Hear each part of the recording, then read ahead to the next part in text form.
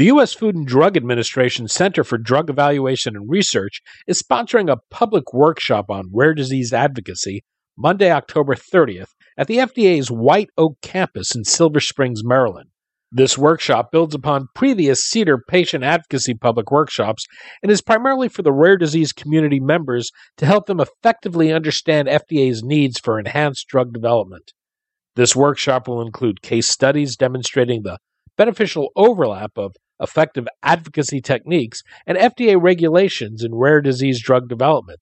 The workshop is free, but you must register in advance to attend. The event is co-sponsored by Global Genes. To learn more or to register, go to globalgenes.org/FDA workshop.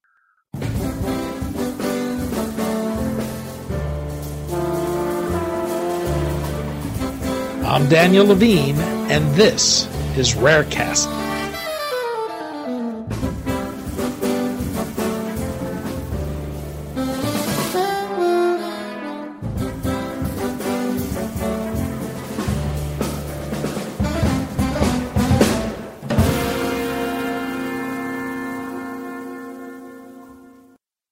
Prometic Life Sciences is developing both plasma-derived and small molecule therapeutics to address a number of rare diseases that are today without therapies. Its lead experimental therapeutic is Ryplazim, which is purified human plasminogen that is being developed to treat congenital plasminogen deficiency. Plasminogen is a naturally occurring protein that plays a critical role in wound healing, cell migration, tissue remodeling, angiogenesis, and embryogenesis. We spoke to Pierre Laurin, President and CEO of Prometic, about Ryplazim, the challenges and benefits of deriving products from human plasma, and what else is moving through the company's pipeline.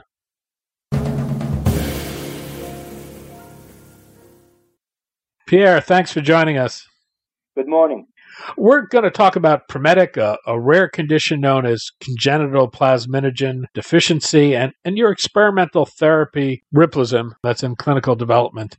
Let's start with the condition itself. What is congenital plasminogen deficiency? How rare is it, and how does the disease manifest itself? Danny, if I could take just a few seconds to explain what everybody has experienced in their life, at least once, falling off the bicycle or the skateboard, and you have a nice strawberry on the knee, and you have this scab that forms after you start bleeding, and a few days later it starts hitching around the scab, and pink skin grows, and the scab gradually peel off. The protein in our body that is responsible for healing that wound is plasminogen. So plasminogen is a master protein responsible for tissue regeneration, healing, but it also converts into plasmin to chew the fibrin, to chew the scab. So patients, subjects or humans that are born with a plasminogen deficiency will have the tendency to form fibrous material, lignous fibrous material in odd places in the body, and sometimes could be lethal actually, and because they don't have the plasminogen to chew up those lesions. These lesions can appear in the eyes, nasopharynx, in the bronchial airway, septum of the brain, urinary tract, and as I said, in times it can be lethal, such as, like causing hydrocephalus or patients unable to breathe because the lung collapse. It's a disease that manifests itself by having those type of lignous material that blocks the major part in the body. And what's the prognosis today for a patient with the condition? Are there any treatments available? Well, the standard of care today is surgery. The only available approach is to remove those lesions by surgery, but then the surgery itself is a trigger, it's an insult that the body responds with some more lesions. So, unfortunately, a lot of those patients have to recourse to multiple surgeries to remove those lesions. And it's quite a challenge for some of them. The most severe case may have over 50, 60, 70 surgeries by the time they reach adulthood. There are some locations where those lesions would appear that will be more life-threatening, such as in the airways. So that requires bronchoscopy under anesthesia. Not obvious. You're working on Ryplazim. What is Ryplazim, and how do you produce it? Ryplazim, the trademark for Plasminogen, is recovered from LT donors. So LT donors that provide plasma, human plasma, collected and pooled into large batches of plasma, and we extract plasminogen amongst many other proteins through our proprietary process that was co-developed with the American Red Cross. And we therefore extract the protein, purify it, remove any viruses and pathogens that could be found in donors, although those donors are all tested. And you end up with a purified, isolated plasminogen in a vial that will then become available, hopefully, once the FDA approves the product. How much Ryplazim does it take to treat a patient, and how is it dosed? Is this infused?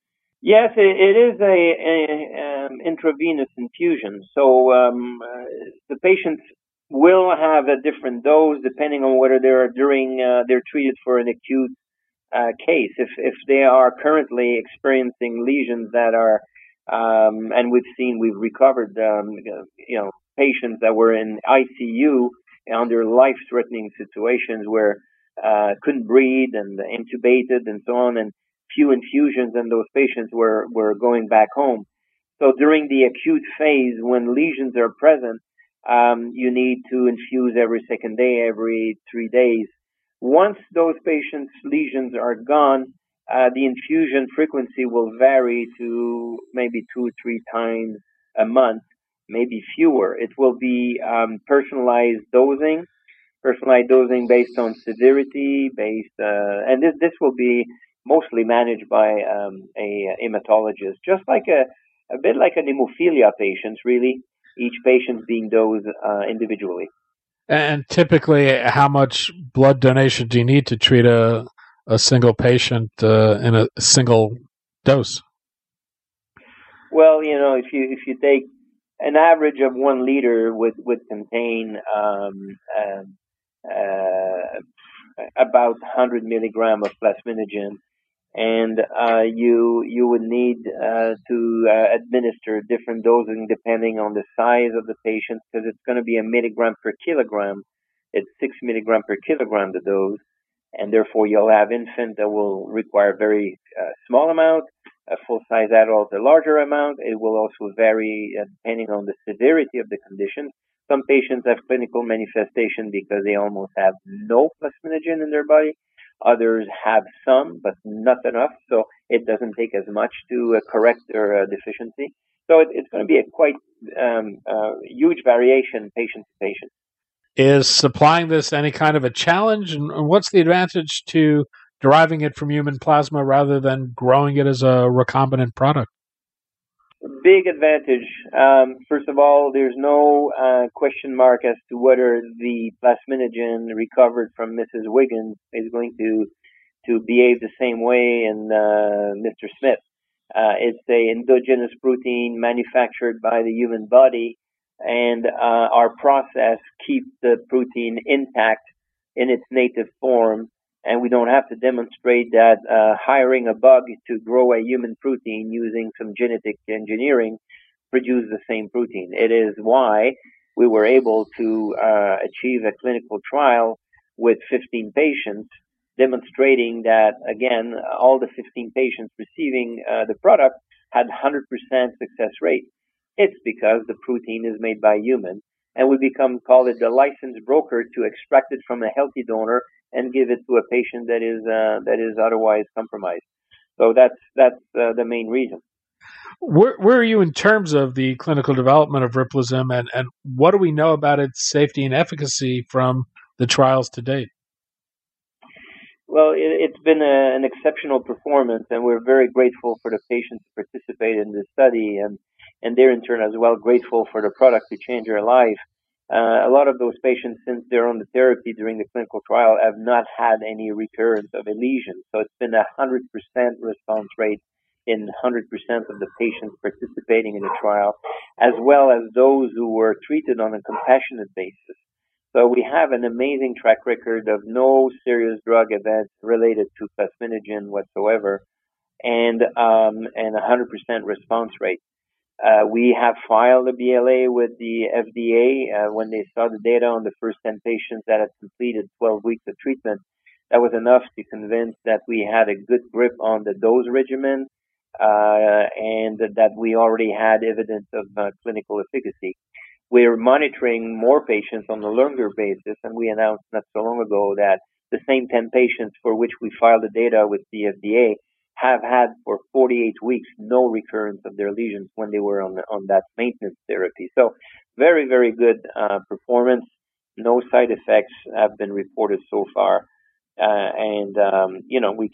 We keep monitoring all those patients around the world. We have some in the U.S., some in Canada, in the UK, in Scandinavia, and grateful for that performance.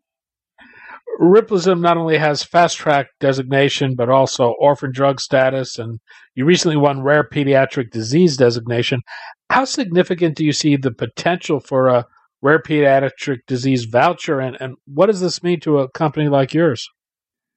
Well, it means a lot. In fact, I mean, the FDA had put this program in place as an incentive for companies to invest and take a risk in developing products for pediatrics because they're very often a forgotten patient population.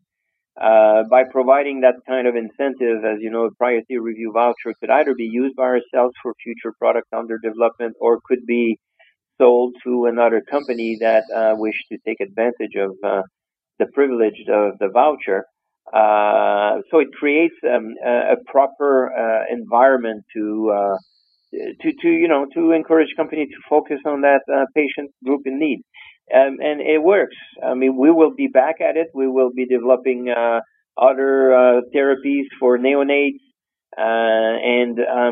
Right now, this is a program that we intend to take advantage of because in some cases, and the forthcoming indication in neonates, the indication per se in itself could not necessarily justify the return on investment.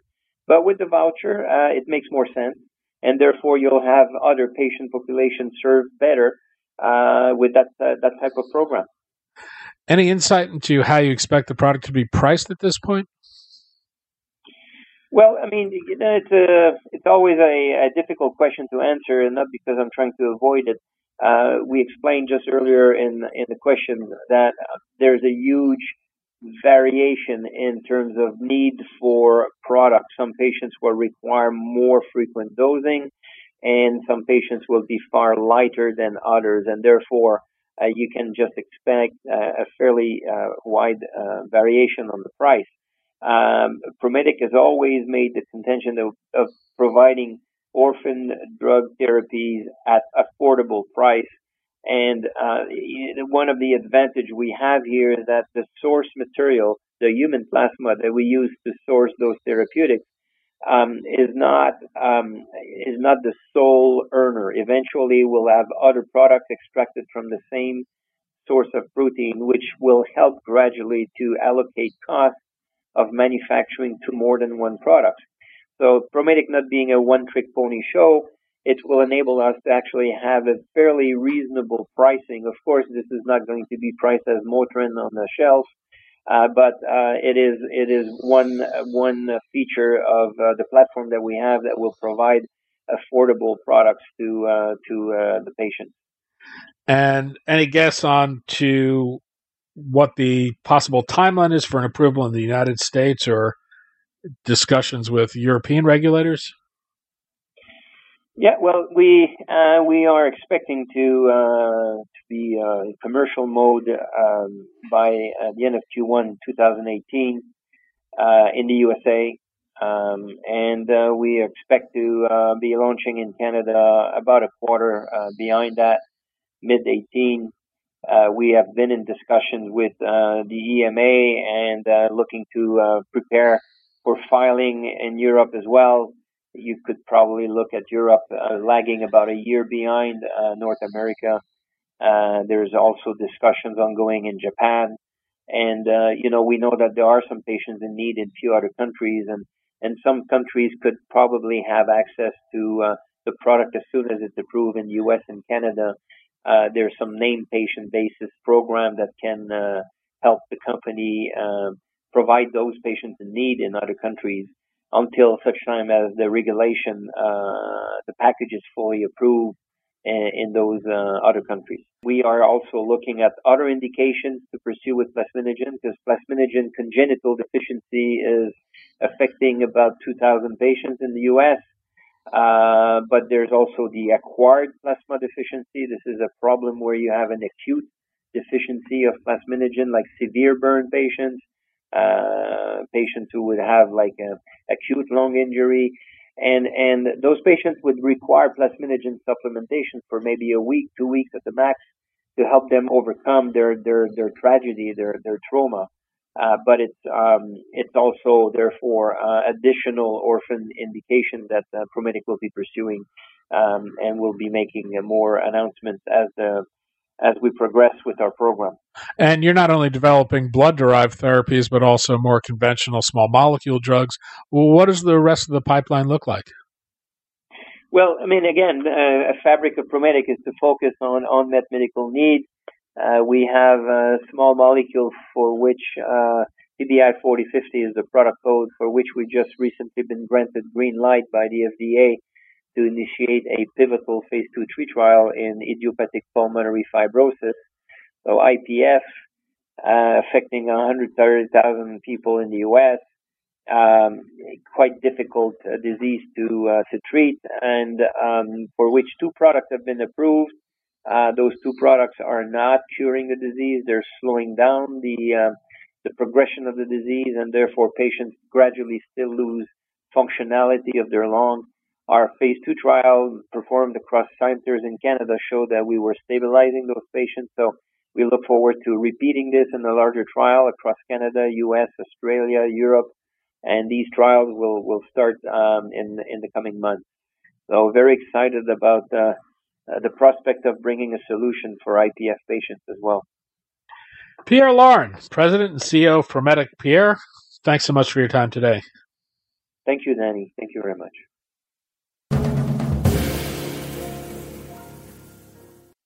Thanks for listening. For more information about rare disease and to connect to the rare disease community, go to globalgenes.org. To keep up on the latest news and trends affecting the rare disease community, be sure to visit raredaily.org. You can subscribe to the Rarecast RSS feed through raredaily.org or through SoundCloud, iTunes, Stitcher, or your preferred podcast manager. The Rarecast is produced for Global Genes by the Levine Media Group. You can also find our podcast, The Bio Report, on these popular podcast sites. Our theme music is composed by Jonah Levine and performed by the Jonah Levine Collective. We'd love to hear from you. Drop us a note at danny@levinemediagroup.com.